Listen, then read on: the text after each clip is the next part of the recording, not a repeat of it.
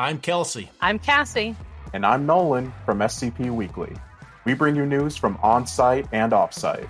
And we share your love for the creative community that surrounds the SCP Wiki. Join us on Tuesdays for new episodes, wherever you listen to podcasts, or on YouTube at SCP Weekly. The world we inhabit is not as free, or certain, or safe as you might think. The things that you believe to be unassailably evident are little more than shadows dancing behind a curtain, a masquerade crafted and dutifully upheld by an organization known as the Foundation. The file you are about to hear contains containment procedures, descriptions, testing logs, historical and in some cases first-hand accounts of the anomalous objects the Foundation serves to secure, contain, and protect. Its contents have been thoroughly scrutinized by the Ethics Committee and approved by the O5 Council for release to trusted associates of the Foundation. This is SCP Unredacted.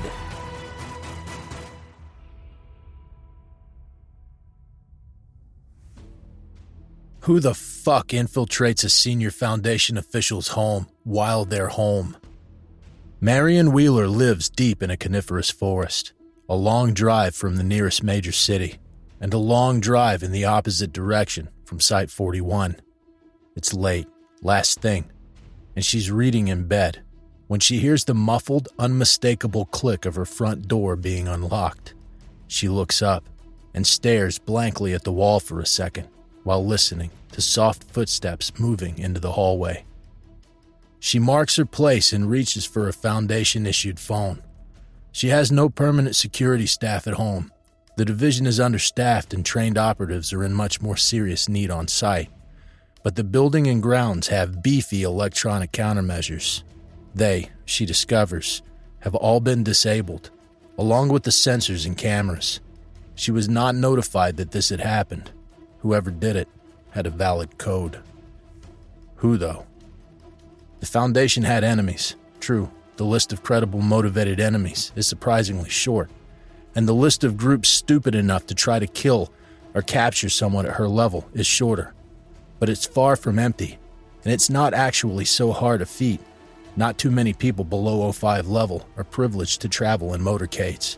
The real trick, the impossible trick, is to avoid unholy retaliation. But what if you really think you can? What if you've decided it's worth it? Wheeler triggers the silent alarm. She sets her phone back down on the nightstand and collects her gun. She rolls out of bed, tucks a few pillows in her place, moves silently to her bedroom door, and stands beside it, listening and thinking. This door, her bedroom door, can't be opened silently. It creaks like hell, so if she goes through it, she'll have to be ready to draw attention. There's an attic, but access is out there on the landing, and again, can't be operated silently. There's no alternate route to ground level other than jumping from the window, and someone has to be covering it. Even if she landed in the bushes alive, she'd still have to break the perimeter with a sprained ankle. A better question than who is how many. She may already be straight up dead, simply due to numbers. If the attackers tread cautiously and try to flush her out, she figures she can home alone her way through perhaps 8 of them before running out of luck. If they rush the second floor and have armor, she might be overwhelmed by as few as 2, even with the staircase acting as a choke point. All of this, naturally, assumes that the attackers aren't anomalous. If they are, and they're not in the, say, 30% of anomalies which can be neutralized simply by shooting them in the center mass and head, she may be fundamentally helpless, even after the response team shows up, which will be, at best, 10 minutes from now. A creaking. This damned house. Someone is coming up the stairs, making no effort to be quiet about it. A soft tread, though, as if they removed their shoes. Just one of them? That barely makes sense. With 5 seconds grace, Wheeler casts around the dark room for a second weapon. She knows there are knitting needles downstairs in the lounge and knives, good ones, in the kitchen. But she can't get to them. It's too late.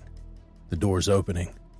It seems like the man's trying to say something as he comes in, but he only gets as far as I, and it's done. He's flat on his face, cheek pressed into deep cream carpet, with Wheeler on his back, pinning both his wrists with her knees. She sights urgently back down the stairs for a second. There's no one there. She prods him in the other cheek with the muzzle of the gun. "You speak, you die," she hisses. "You try to move, you die." She glances at the windows, checks the stairs again, listening intently. There's no sound. There's nothing to be seen. The man is 50 and lanky. He wears an expensive dark suit tailored to his build.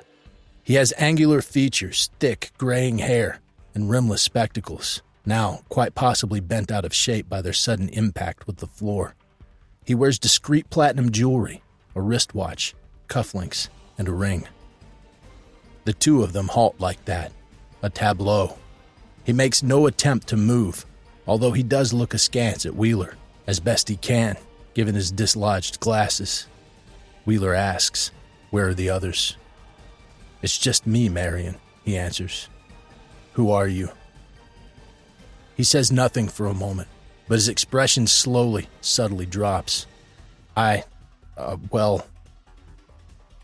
it really happened, didn't it? I always wondered. Who are you?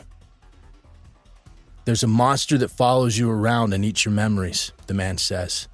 SCP-4987. You drip-feed it inconsequential trivia so it doesn't go after anything important. You watch game shows. The book you were reading just now on your nightstand. It's a trivia book, right? Wheeler says nothing to confirm or deny this, although it is true. At feeding time, the entity manifests like a bright gold-white spot in the corner of her eye. It's gone now. She's already put the rest of it together. It's all mind-bogglingly, insultingly obvious. With a well-suppressed but still detectable note of dismay, she asks, "What's your name?" "Adam," he says. "Adam Wheeler." Obviously, she has the man detained. She instructs her people to interrogate him, lightly, and to run deep background research on every word he utters, while for her part, she stands far back from the investigation to avoid contamination. She resists the urge to interfere, particularly to visit Adam and personally demand answers. She goes to her office, curls up on the couch there, and tries to catch some sleep, but doesn't succeed in any real sense. 7 hours later, a foundationer knocks on her office door, bringing an inch-thick block of printouts and a paralyzingly strong cup of coffee. Wheeler takes the first drink, accepting it as a kind of authentication step before letting the man in. She moves back to the couch and sits, hunched over the drink for warmth, inhaling its fumes. The man settles heavily into a chair opposite. He is a misleadingly stocky, perpetually unshaven individual, somewhere just shy of 40, and inarguably the most dangerous person on the site. He's the division's physical fitness and combat instructor, and the leader of their solitary mobile task force. His name is Alex Gauss. He says, "Figured I should be the one to present their results, even though I didn't research one line of it. 'Cause we get along." Their words. Personally, I don't see it. Wheeler stays focused on the coffee. Who is he? Gauss opens the first page of the report, more for show than anything, then closes it again. He's your husband. Every word checks out. There's limitless physical evidence. Half of the division knows him socially, including me. I credit your diligence and adherence to protocol, but the bottom line is that SCP-4987 got hungry. Wheeler nods. This assessment matches her own, pieced together overnight from gut reactions and analysis of the plain facts. Where the hell else did her name come from? She wasn't born Wheeler, but she had to get independent verification. She asks, "Has this happened before?" "No." "Could it happen again?" Gauss shrugs. "You'd know better than anyone." "I would. I do. And I can tell you this. I have SCP-4987 trained to follow me at my heel. I feed it according to a strict regimen. It eats only the memories I say it's okay to eat. A rapidly progressive, universally fatal memory parasite made chronic and then domesticated. And now, what? It suddenly breaks training? That adds up?" "If you say it doesn't add up, it doesn't add up," Gauss says, cautiously. But speaking from field experience, anything can happen twice. Wheeler's waited long enough and takes a long pull from the coffee. She stares into the coiling steam as if trying to see the future. But who is he? She asks again. At this point, you know him better than I do. What's he like? Do you like him? Gauss grimaces extravagantly. This is the great-great-grandmother of all loaded questions. Wheeler looks him in the eye and says, "Tell me your personal impression of Adam Wheeler. Direct order." "He's a nice enough guy." "Nice enough?" Gauss clicks his tongue. "I don't like him," he admits, "personally all that much. We're civil, but he'll always be a little too smug and a little bit too clever. He just grates. Would I throw someone in a cell for that? No. Do I like him? You," Gauss begins, then stops. He looks away, and over time, a soft smile develops on his face, one which Wheeler doesn't recall ever seeing before, not in a working relationship going back years. "Yeah," he says. "Yeah. He's the one." Full name, Adam Bellamy Wheeler. Born February 27th, 1962, in Henge, Derbyshire, United Kingdom, to Rosemary Lee Wheeler, née Wist, and Jonathan Jack Philip Wheeler. No siblings. Early education, Henge Church of England, primary school. Matlock All Saints Secondary School. Demonstrated great musical acuity from an early age. By age 16, had begun to be recognized as one of the most gifted classical violinists of his generation. Attended the Royal College of... Wheeler skips 3 pages. After sustaining a minor injury while on tour, he encountered SCP-4051, which had infested a wing of the hospital where he received treatment. SCP-4051 was protected by an unusual form of antimemetic camouflage to which Wheeler, like an estimated 1 in 145,000 individuals worldwide, was, and remains, immune. His attempt to alert authorities to the infestation's presence was intercepted by a Foundation listening station. Operative Marion A. Hutchinson, 100A-1-9331, then a field agent based in... Another page. Resistant to conventional memory erasure procedures. Hutchinson applied successfully for an exemption, arguing that even with his memories left intact, it would be impossible for Wheeler to share the details of SCP-4051. They subsequently became romantically involved. Oh, they subsequently became romantically involved, did they? Tell me more, you featureless gray sphere of a biographer. I'm hooked now. The biography is contentless beyond this point. Adam Wheeler's life spent touring, playing, lecturing, and occasionally conducting, writing, and composing is documented in exhaustive, pointless detail. He withstands background checks and surveillance and consistently demonstrates himself to represent zero risk of leak. He eventually receives the extremely low clearance level normally granted to long-term Foundation external partners of Foundationers. They get married. She takes his name, which she, reading, considers faintly unrealistic. Blah, blah. There's nothing about his personality, nothing about their relationship, no content. She remembers acquiring SCP-4051. There was no one there. She remembers nothing. Up until the end of the 3rd round of questioning, Adam Wheeler assumes good faith. He figures the repetition is a due diligence tick, a corporate procedural requirement. It's only when they start over from "What's your name?" with a brand new interviewer for the 4th time that he finally gets it. They don't like him, and they don't care what he thinks his name is. They're trying to grind him down until he can't think, until he's just dust particles they can sift through for data. He reacts badly to this realization. He asks for his wife, and asks for his wife, and they ignore him, and they ignore him, and she persistently fails to appear, until it becomes a cold form of torture. The questions keep coming and nothing stops them, not answering truthfully, not answering, not lying, not rambling off on tangents. They don't stop until he begins falling asleep in the middle of his own sentences. He wakes up in a standard humanoid containment unit, A stackable one-bedroom apartment with holographic fake windows, impregnable walls, and extensive discrete modifications for the security and monitoring of anomalous entities. This one is on the first basement level, but he can't tell that.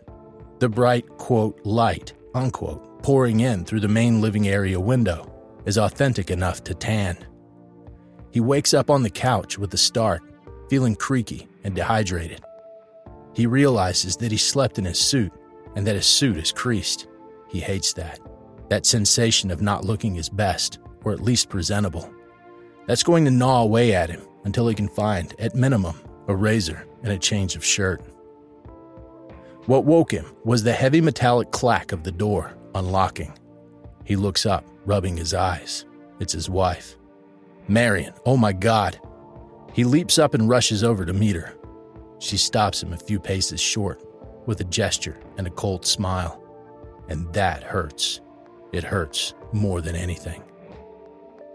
So it really happened. SCP-4987 has bitten out the part of Marion Wheeler that cared about him. She wasn't absent because of some unrelated K-class outbreak. She just chose to be elsewhere, indifferent. So he doesn't embrace her. He stands at a polite distance. How are you feeling? Did you sleep? I'm fine. I can tell you've had your coffee. Have you eaten? The unit has a rudimentary kitchen area. He goes through and starts exploring the cupboards. There must be something edible around here, eggs and milk at least. I'm ashamed to say I more or less fell asleep where I was standing when they put me in here, so I haven't had a chance to scout. Or do you keep the place empty and the food arrives through a slot in the wall? Marion begins. Mr. Wheeler. Adam shoots her a disappointed look.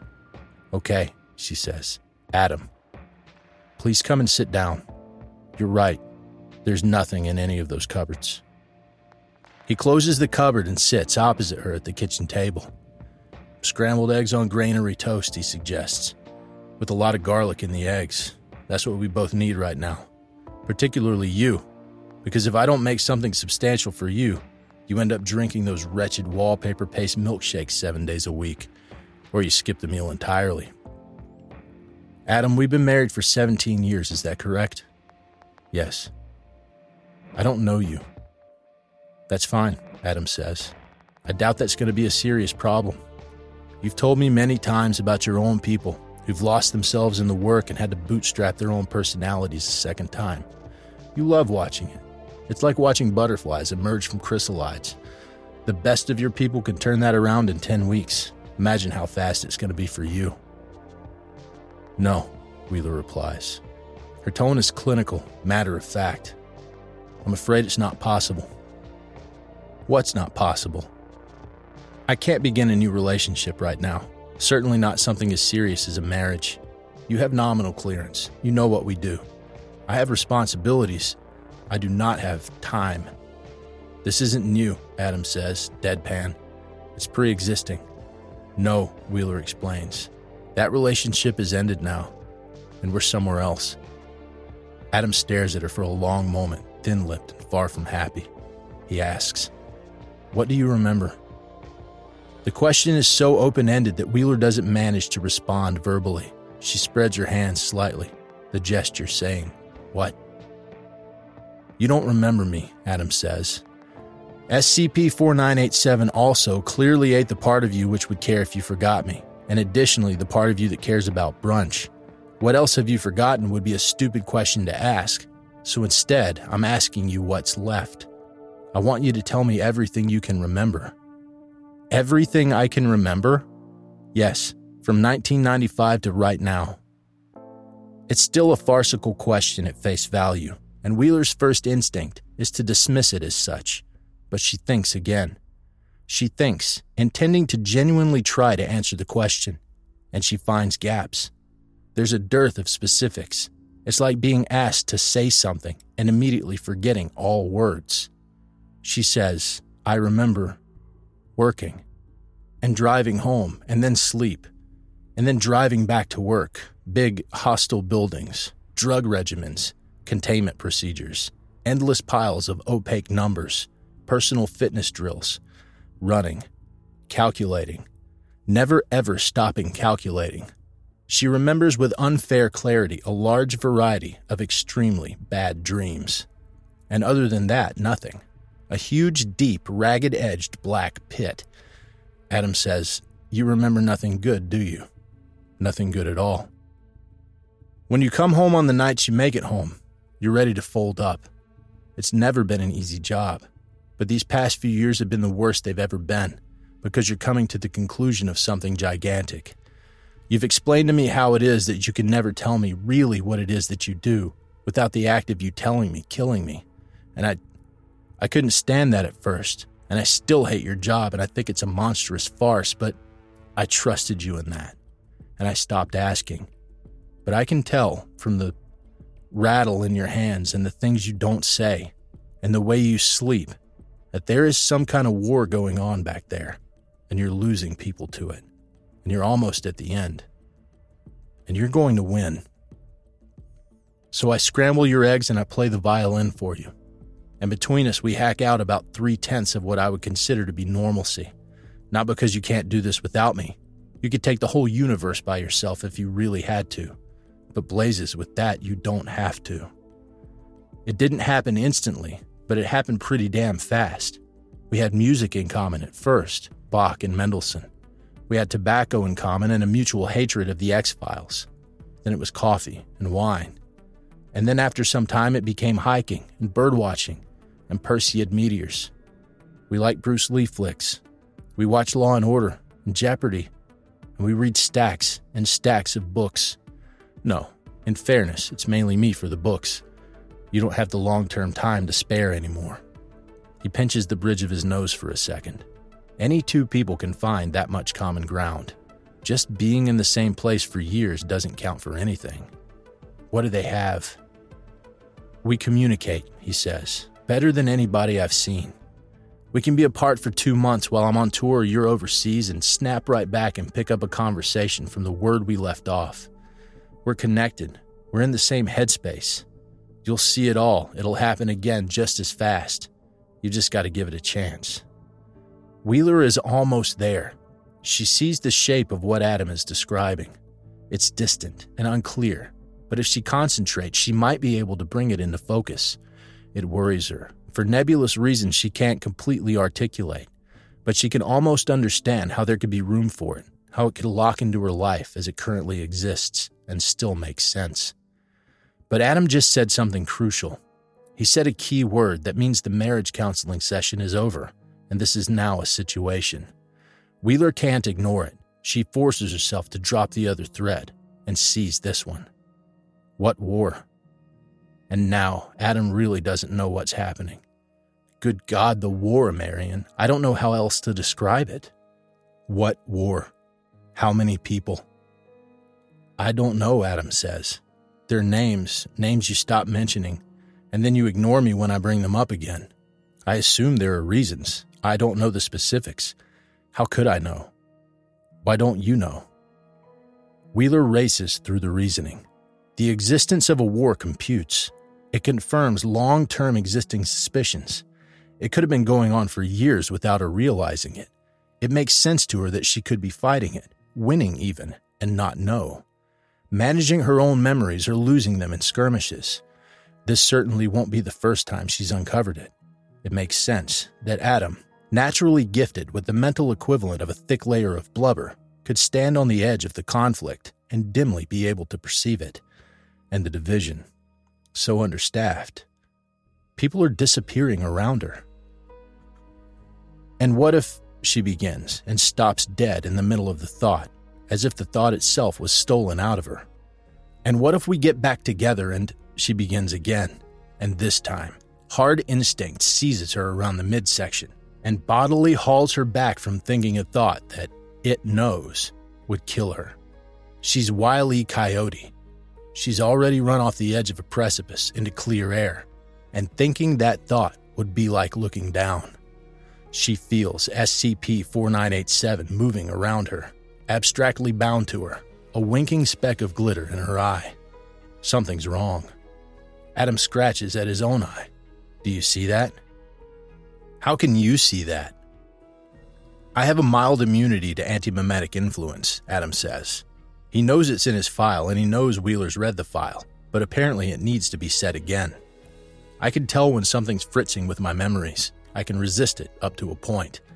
So Marion, I was hoping to have a relaxed conversation over coffee and get around to this topic organically, but I'm going to have to skip to the end. I have the impression that SCP-4987 is trying to kill me.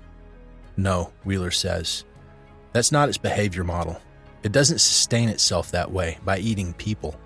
It eats memories, and it's never done this. Not to you, nor me, nor anybody. Not since the very early days. It's tame. It does exactly what I tell it to do, even when I'm waiting and I'm bored and I let it eat my short term. It sits and waits to be told to eat.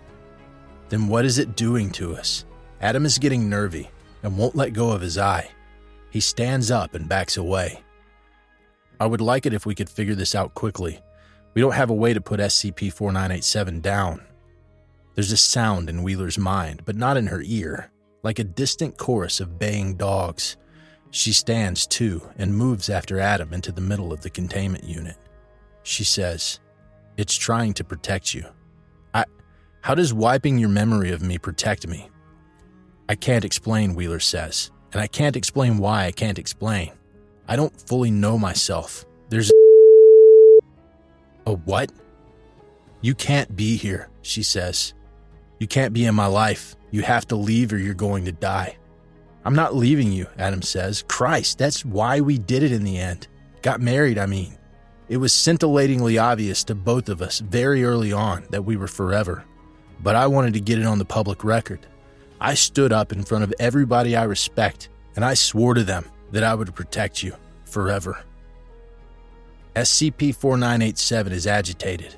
Wheeler feels it flitting around the room, incoherent, trying to tell her what it needs.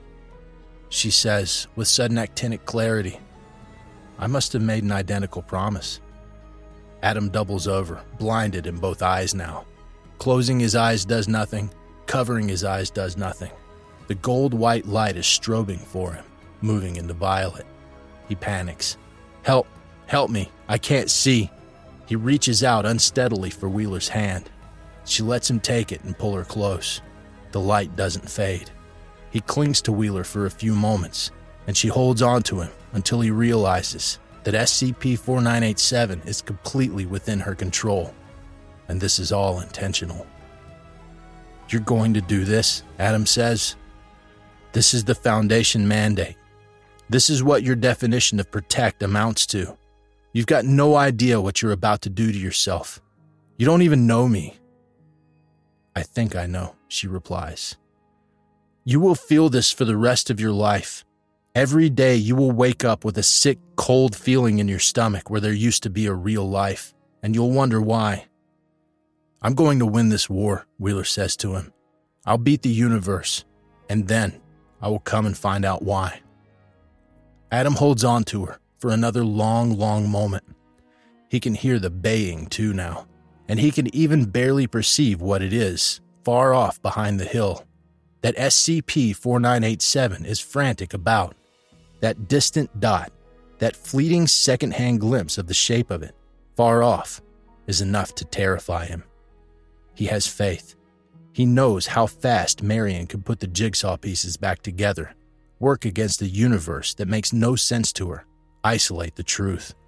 He knows she can take the universe, but a sharp misgiving jabs him in the stomach, and he can't stop himself saying, and what if you lose? She kisses him. It's a stranger's kiss, and there's nothing there, Adam recognizes. He breaks off, unsettled. It's a whisper now. What if you lose? Wheeler exits the containment unit. She slams and deadlocks the door with a single movement. The heavy metallic crack makes the whole building shake. There are people outside, Gauss, Julie Still, and a few others, comparing notes. They look appalled. Fill in his backstory, she tells them. He was never married. Relocate him to where I'll never find him. Incinerate all the evidence.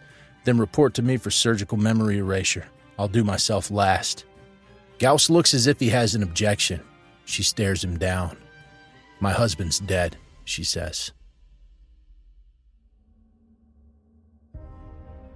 Thank you for listening. If you like what you hear, join my Discord community, hire me on Fiverr, or help support me by becoming a patron for as little as $3 a month. Regardless of tier, all patrons get early access to every single episode. The links are in the description. I don't have the talent it takes to write a skip. All I do is read. Original authors make this podcast possible, so credit to the original author. Their link's in the description. Show them some love as well. Consider becoming a member of the SCP Wiki. Upvote their work, and maybe write a skip of your own. Maybe I'll read it here someday. You never know if you never try.